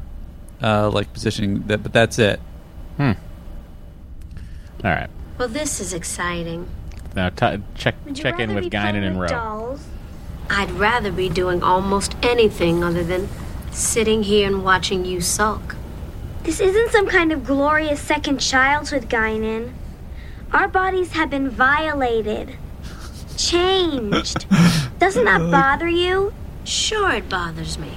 But at the moment, I can't do anything about it. There was discussion, this is funny too, from the Dr. Trek book. There was discussion of leaving Rowe like this. That would have been crazy. Because Michelle Forbes wanted off? I don't even think it went that far as, like, because of Michelle Forbes. I think it was just like, it would be like, well, this would be an interesting thing to do. If It she, would be like, really fascinating. wanted to recapture her childhood and decided not to. I was actually thinking that at the end. I was wondering if, like, that would be a way to, like, get her off the series if she wanted off the series. But I guess at this point they didn't know that it was definitely going to go that way. But that's an interesting way to get rid of a character. Yeah, but they were like, also, too big of a frankly, swing. it would have been fascinating to keep her as a crew on board. Yeah, if she was just like as much of a have as much attitude as Roe, but it's constantly a child giving you attitude. I might as well enjoy it. Enjoy what? Where did you get the idea that being short and awkward is some kind of wonderful gift? There must have been some part of childhood that you didn't loathe. Look, it was a long, depressing period of my life, and I was grateful when it was finally over. I'd rather not relive it. Even the look, the pause after look, that's that's the way Forbes would do A it. jumper, someone who jumps up and down on furniture all the time. What? You were a jumper, all right. On my planet, the Bajorans who were jumpers went off the cliffs of Bajor. Always look so innocent. You think you can turn your back on them? Next thing you know, bam! They're bouncing on the bed. That is the most ridiculous thing I've ever heard. Most of the time, I didn't even have a bed. But you did have one sometimes, and I bet you jumped on it. I most certainly did not. Yeah, I jumped on it when I was avoiding Cardassian fire. You can barely resist the... My father was tortured to death. How does that sit with your jumping theory? Ridiculous. That's right. And don't you dare join me, Rolaren. You don't like jumping on beds. Oh, yeah? I can jump higher. So this is delightful, but that was the moment where I was like, and I understand that they're shortcutting it, because they got to move on with the plot, but it did seem like a little bit of a stretch since their brains are exactly the same that Ro would go along with it. Well, I mean, I don't know. There might be something to Guinan being, a 500-year-old Elorian who's like also jumping on the bed. She's like, whatever. Right. I don't know. Yeah. Although it would be funny. Here's a turn it could have taken. They could have gone to 10 forward and just started ripping into Guinan's actual alcohol. That would be great. And done a scene. I would have written a very different episode of drunk children. Okay. And then Guinan breaks it to Ro that she's been giving her synthahol the whole time. Yeah. It was caught in a molecular reversion field, which caused the structure of the ship to deteriorate. When the field penetrated the hull, it also began to affect the shuttle's crew. When I tried to beam them off, I wasn't able to get a lock because the reversion field was masking part of the patterns. If the transporter only registered part of the RVN patterns, that would explain why the key sequences are missing. Exactly. With those key sequences missing, the transporter reconstructed them as children. If they're right, will you be able to use the transporter to reverse the effects? I think so. As long as there's no reversion field to mask their patterns, we should be able to do it. Also, could we create those effects and create some sort of immortality? Let's not worry about that. Yes, we could. Chief, can you adjust the molecular imaging scanners to accept... Bridge to Commander Riker. Go ahead. We are entering orbit around LIGO 7, sir. On my way. We'll discuss this later. Don't you guys say a word while I'm gone. Just stare at each other. Don't move forward. And then, I mean, this fucking... Again, the writers also agreed that this was very silly, how quickly the Enterprise was dismantled. Taken over, you mean? Yeah, like... Down to 13%. I am... Oh, wait, do you mean in the terms of the attack by the... Yeah, in terms of how quickly the Ferengi end up boarding. Yeah. FYI, Engineering? Yes? Worf very notably says 2 Klingon birds of prey incorrectly. Hang on, I didn't hear it. What are you talking about? I think when they appear. Oh, he says bird of praise. No, he says it the way that everybody else says they should say it, and not you and I. Hails, Mr. Worf. We say sir. bird of praise. Attempting to. No, we don't. You and I have argued. No, we are birds of prey. Are you sure? Yes. No, I'm sorry. We are bird of praise. Yes, we are Right. bird of praise.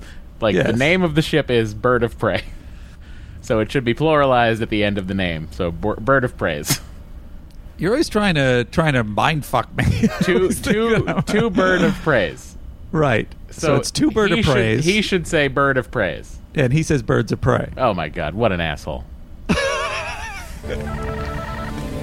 Commander? Just lost another 1,000 ships listeners. decloaking fore and aft. Klingon birds of prey. Braille class. Worf, you fucked it up, man. You of all people. What do you think of Picard deciding that he's going to just run to the bridge now? Because he's They can't handle this. Oh, it's a red alert. I better go to the bridge. We have lost primary life support. Switching to secondary systems. Lock phasers on target. Bearing to port. Phasers locked. Fire. Minor damage to 1 ship. Its shields are holding. Starboard power coupling is down. Warp engines are offline. Shields. Down to 13%. So just to be clear, you're saying this battle, they do it too fast. They take out the Enterprise too fast. I mean, it's like the Enterprise, the Galaxy-class starship, the fucking flagship of the Federation is no match for 2 birds of prey. It seemed crazy to me, too. But I didn't know if it was Sorry, specific bird of kind praise. Now I'm in my own head. I don't know if it was a specific kind of bird of praise that we're attacking. Those last shots took out auxiliary power and emergency backup. It's going to take at least an hour to get more power back online. We have lost shield. An hour. We're in the middle of a battle, Geordi. We're gonna die. Heavy casualties on decks 35 through 40. I am detecting transporter signatures in 3 cargo bays. We are being boarded, sir.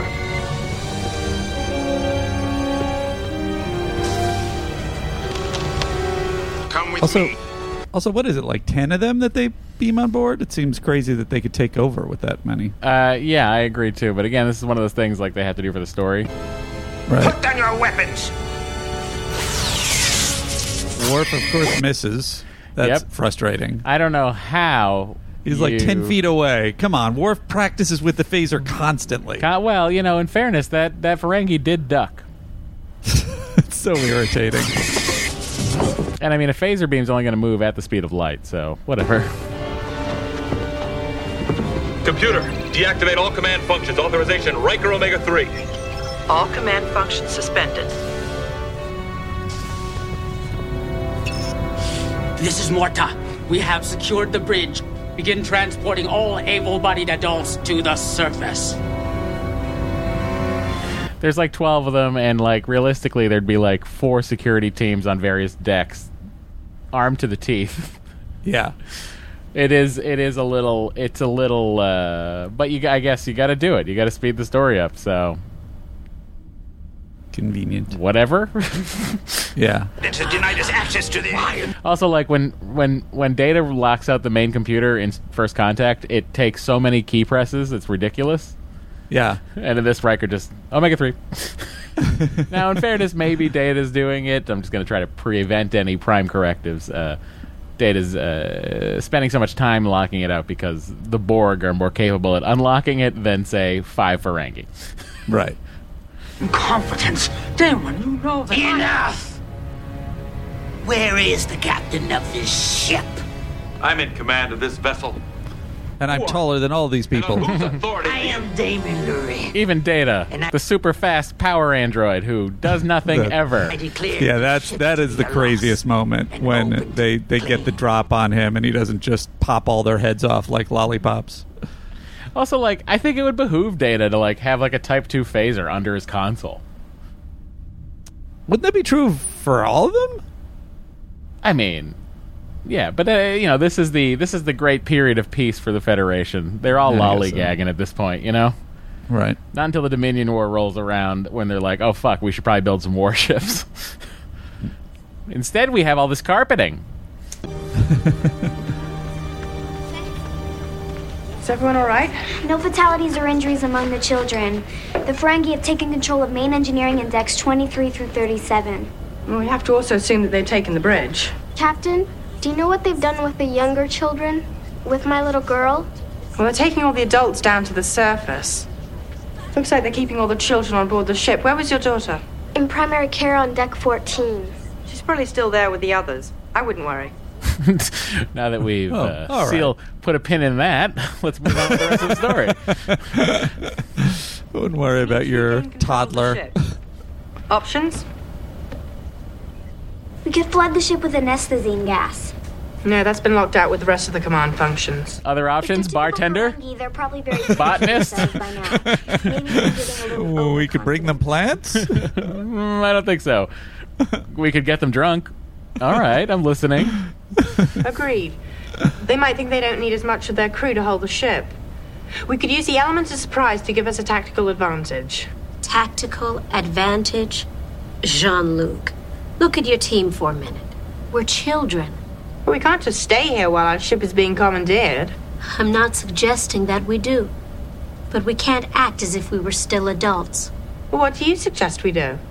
We look like children. Maybe it's time we started acting like children.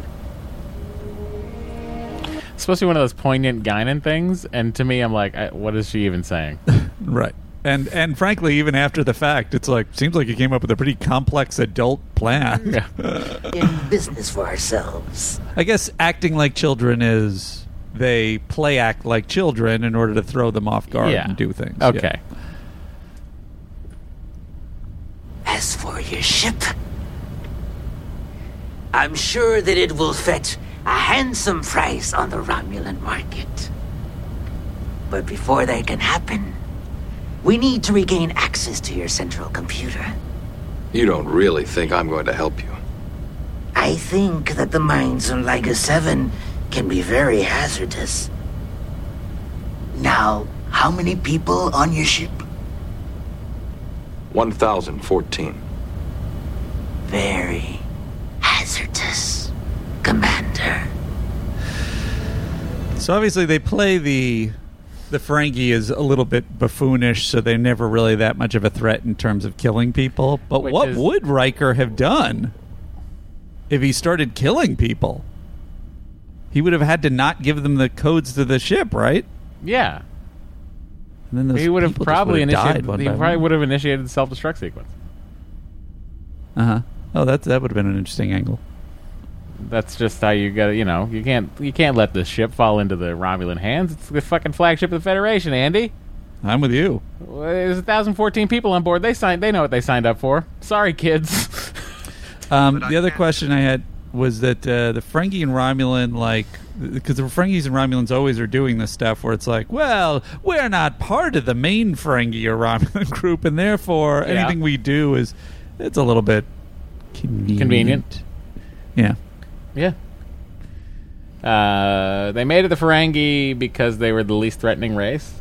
So that you wouldn't have to you wouldn't have to worry about children being able to take them out. Yeah, that's fair. But at the same time, it's also the rest of it doesn't make sense then. Yeah. Like how they got the ship and et cetera, et cetera. Right. Fucking Alexander. Alexander kind of does his job in this episode. He's the least Alexander in this episode that he's been. He also somehow I like how they somehow pilot that directly into the Ferengi from not seeing it. Well, when I was watching it, I was like, they really are just playing with little remote control things in the car in the future. But that's what I sort of thought. Is like, well, maybe you can see into the hall and also navigate it maybe remotely. He made it. Maybe he built it. Alexander. Possibly. Would you mind if I borrowed your toy for a little while? Go ahead. Thank you. That's not the Alexander I know. He would say no. Who are you? No, it's mine. Start fighting with him. And we also never check in again with Worf and Data during this because you can't story-wise. Right. It just wouldn't make. You know what I mean? It's a lot of. There's a lot of conveniences that happen in this episode to tell this weird story. Wait, didn't they beam everybody down, or they didn't beam everybody down? Yeah, but don't you think you'd want to check in down there with the crew and be like, what the fuck is Worf and Data must be hatching a plan or something like that, but that's not the story they're telling, so we don't see it. Yeah. Right.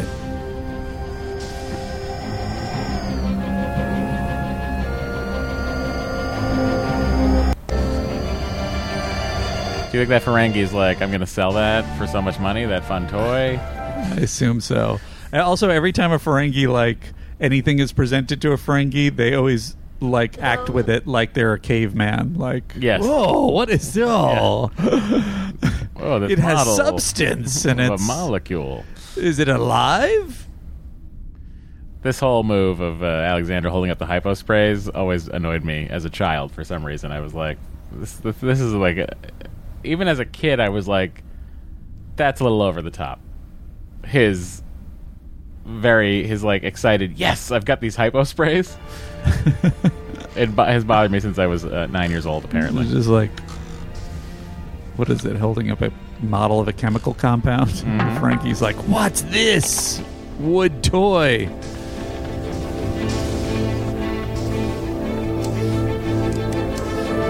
See, look at this. I'm surprised that they had Alexander do this and not... Poison. Hey, he could have been worse. It wasn't full Macaulay Culkin. Very true. I guess you got to keep Guinan and Ro together, so you need another kid. But it's interesting they gave so much to do to Alexander. Now we wait. I'll tell you who does nothing. Keiko. Yeah, it's she gets true. The phasers she gets the phasers out of the transporter room with Picard. Yeah. Report? Mission accomplished, sir. The one on sickbay never saw me. Very good. Except for when he chased me out. That's the other thing. He's putting Alexander in danger a couple of times in this episode instead of the adults. I think, you should know, first of all, there's no adults left on the ship except Riker. But he has Keiko. Keiko's not nearly as fast as a Klingon child. All right. And the other thing is like the whole thing that the whole buy that we have to do about Molly O'Brien is that these Ferengi don't want to harm the children. They're just fine. So I think Picard's like, he can go do it. He'll be fine. Seems like a little bit of a rolling the dice with Worf's kid. I'm afraid I can only think of one way.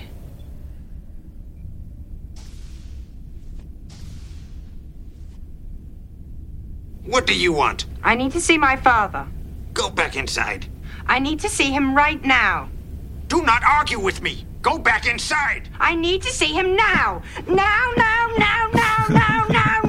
Stop it, you hurt me. I want my father. I want my father. All right, just stop that. Let me go. What if he just vaporized There him? he is. Now be quiet. What is going on? Dad. Oh, the farce. I enjoyed it. I agree. I've watched this plenty of times. They're okay too. But What's wrong? well, we don't have anything to do. None of the games are working. I know the Ferengi made Daddy turn off the main computer. Well, can't you just turn on the kids' computer in schoolroom 8? We just want to play a few games. Did you notice that the monitor said Classroom 7? No. I did, funny. and it bothered me. And only on this watch is the only time I've ever noticed that. I don't know if they'll let me, Jean-Luc, but I will ask. Thanks, number one. He's my number one dad. The kid nails it. That is a really good joke for a Star Trek show. And them hugging is hilarious. They really that is good comedy in that scene. Bravo all around, I say. Did Commander Riker get the message? He understood. We should have access very soon. Would have been a nice time to bring back the children from the Turbo Lift episode. Yeah, it's good. You know what I mean? Like they have a relationship with Picard, fully accept him. That would have been interesting too. That's right. Probably too much cash. Do not bring your offspring along with us aboard ship. So they're gonna kill him, starting with him, and then Riker does this beautiful, stupid technobabble scene. At bilateral calolacterals, with 20 of those being slaved into the primary Heisenfram terminal. Now, you do know what a bilateral calolacteral is. Now, Frakes is pulling it off, obviously, I am not but stupid. I think when you see him pausing, that's when he's just like, "Oh Jesus, what is the next thing?" Yeah, but I also think it's like it also works for the scene because he's making shit up for the Ferengi. Yeah. No, of course not. This is the isopalabial interface which controls the main ferromantle drive unit. Don't touch that. You'll blow up the entire ferromantle drive. Oh, what is a ferrometal drive? Well, just explain it to me. They're almost Packlet level stupid. That is the ferromantle Yeah, which is weird because like their cranial structure, you'd think they'd be super intelligent. Well, dinosaurs are very big too, but and keeps the Ontario dinosaurs don't have warp drive. 40,000 KRGs. The ferromantle drive is powered by Classroom 7. Command lockout has been released. All right, so they figure out how to beam everybody into the force field. The thing of O'Brien of not O'Brien of Rowe and Guinan in engineering tagging the Ferengi. Yeah, just like that was for some reason very delightful. The idea of that, the image of that, just children running through the Enterprise. Oh, it's great. But I do have a question, which is, couldn't they just scan the Ferengi on board without tagging them? I understand that it's more active, and that's the reason they had them put the comm badges on. Couldn't they just scan the Ferengi with what, like a tricorder? No, with the ship's computer. Just basically tell it to look for the Ferengi on board. Well, then you don't have the fun. I understand. I mean, there's so much of this episode that it's like, please suspend disbelief, please suspend disbelief, please suspend, like the whole episode. Right. I guess you don't want to have a line explaining, and then you're just slowing everything down. But it's also like, I've been able to scan for all Ferengi life signs. I'm going to beam them all out now. Beam them into the thing. Okay, let's go tell Riker what we've done. Yeah, no, it's not as fun. You're in.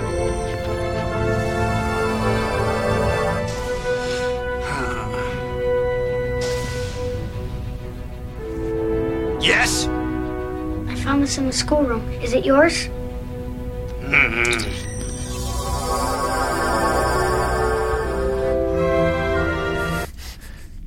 The higher, the fewer. The higher, the fewer. So, one more time, the Ramostat kiloquad capacity is a function of square root of the intermix ratio times the sum of the plasma injector quotient.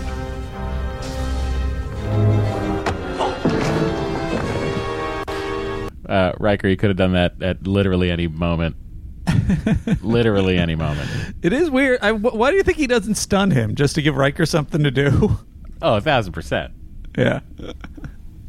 I believe you're in my chair. He just, I wish young Picard vaporized him with the phaser. You think I'm just a child, don't you? Well, we'll see about that. And then Picard explained it away like it must have been some reaction. I wasn't in full control. Like whatever. My tiny child hands hit the wrong button. You're just left with that moral question, that ambiguous. Did Picard murder that Ferengi for sitting in his chair? It's just like the reverse of that Data episode. Yeah, the most toys. Almost killed Ferengi Phoebo. Alliance has quickly disavowed any knowledge of these renegades. With the mining operation closed and our crew back on board, we can now turn our attention to other problems. Oh, that's nice. I processed that he was doing the captain's log as a child. Energy levels nominal. I'm loading the adult patterns into the buffer. Transposition matrix locked in. That should do it, Captain. And they've put on their big clothes again. Which Sure, I think is a of very course. funny touch that we're going to resequence your entire DNA, but don't ask us to make clothes any bigger.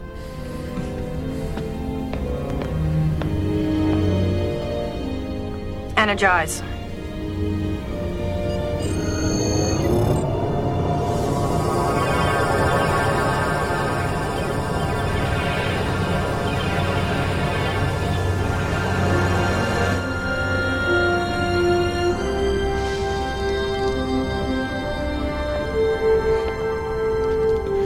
A little nod to the hair. That's a nice move. How do you feel? Also, like, if you really start to think about it and pick it apart, here you go, ready? Yeah. His artificial heart would have been way too big for that poised chest. Oh, good point. Anyway.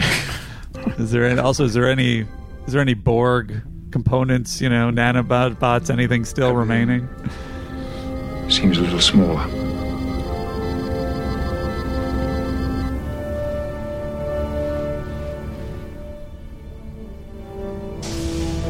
This is nice. They give grown-up Guinan the beat with the young bro. Yeah. It's my mother. The funny thing is, I never really drew a picture of her when I was young. It's just, for some reason, I wanted to now. Well, that's the wonderful thing about crayons. They can take you to more places than a starship.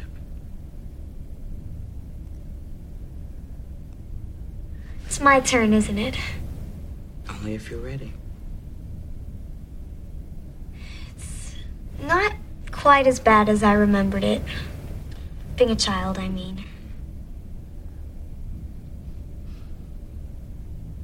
Well, we better get going. Well, what's the hurry? I mean, the transporter will still be there. Why don't you pass me the royal blue? Some of those pictures Child Roe is drawing are insane. Well, I think that's because adult Roe failed her botany class because she was taking so many art classes. Maybe that's what she's hiding. It's like, no, I was really into botany. I spent several years, learning how to be a great artist. All right, Andy. Let's as Rascals, let's hear who the MVC might be.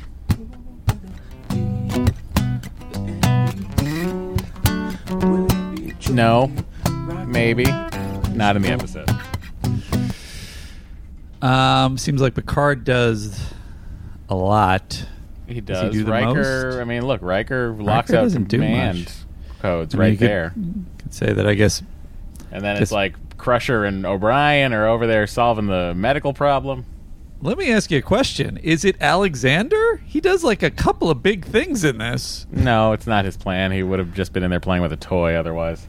Yeah, but he still pulled it off, and he was very brave. He pulled nothing off. He wasn't brave. It's a Ferengi. You hate Alexander. I hate this Ferengi situation. I hate that you think he's in mortal danger when he's clearly not. He the Ferengi could have, zapped him minimally. No, they're not zapping anybody. Well, it's an inconsistent portrayal of the Ferengi. Like early on, they showed them as much more deadly and terrifying. I would say it's probably Picard. So you're giving it to 12-year-old Jean-Luc Picard? Yes. Not adult Jean-Luc Picard. He doesn't do That's anything. a different rating. I'll agree with you. Same MVC for me. All right, there you go. And watch and then we hang and talk, but the podcast isn't over just yet. How many Andys does this episode get? Huh. It's interesting. I really did enjoy it. There's a lot of silly aspects, and as you pointed out, there's a lot of things that are sort of moves of convenience. But it didn't bother me in watching it, even when they bumped me. I think I'm going to give it an 8.5. Wow, that's incredibly high. I did not think it was going to be that high.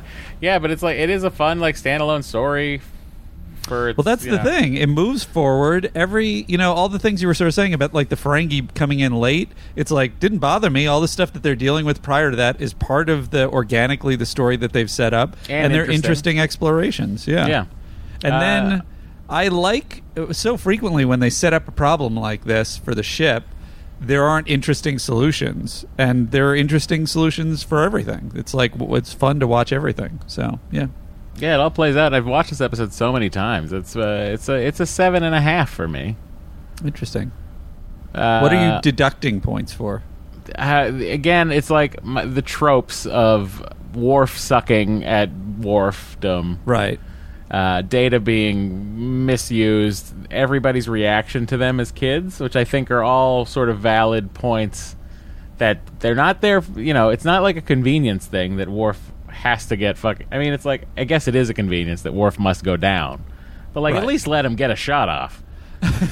Well, he got a shot off. He just missed. Yeah, at least let him hit a Ferengi in the shoulder. That actually really would. That is a good point. That if it was just them both firing at him at the same time, at least it would have.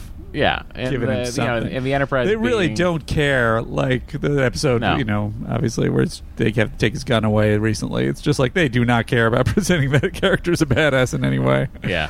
So you gotta wait till DS9 for that. Otherwise, I mean, there's some things here and there that I think are a little odd, but odd enough to take it down. I think 2.5 points, and definitely rewatchable, and I've rewatched it frequently. Now let's talk about an episode that I have not rewatched frequently because I think it's not good. It's Data's Day, so we gotta watch the trailer for Data. Not Data's Day, sorry, Fistful of Datas. I get my Data episode titles mixed up. I'm all queued up whenever you're ready. Whoa. Q's not in this one. I have got to go to the bathroom so badly, but we're going to get through this, everybody. And Matt, it is, your decorum, please. I gotta go. All right, Andy, let's hit it in 3, 2, 1, play. Data's memory malfunction turns a Wild West fantasy into a real live shootout. Alexander episode. My God, you've been shot!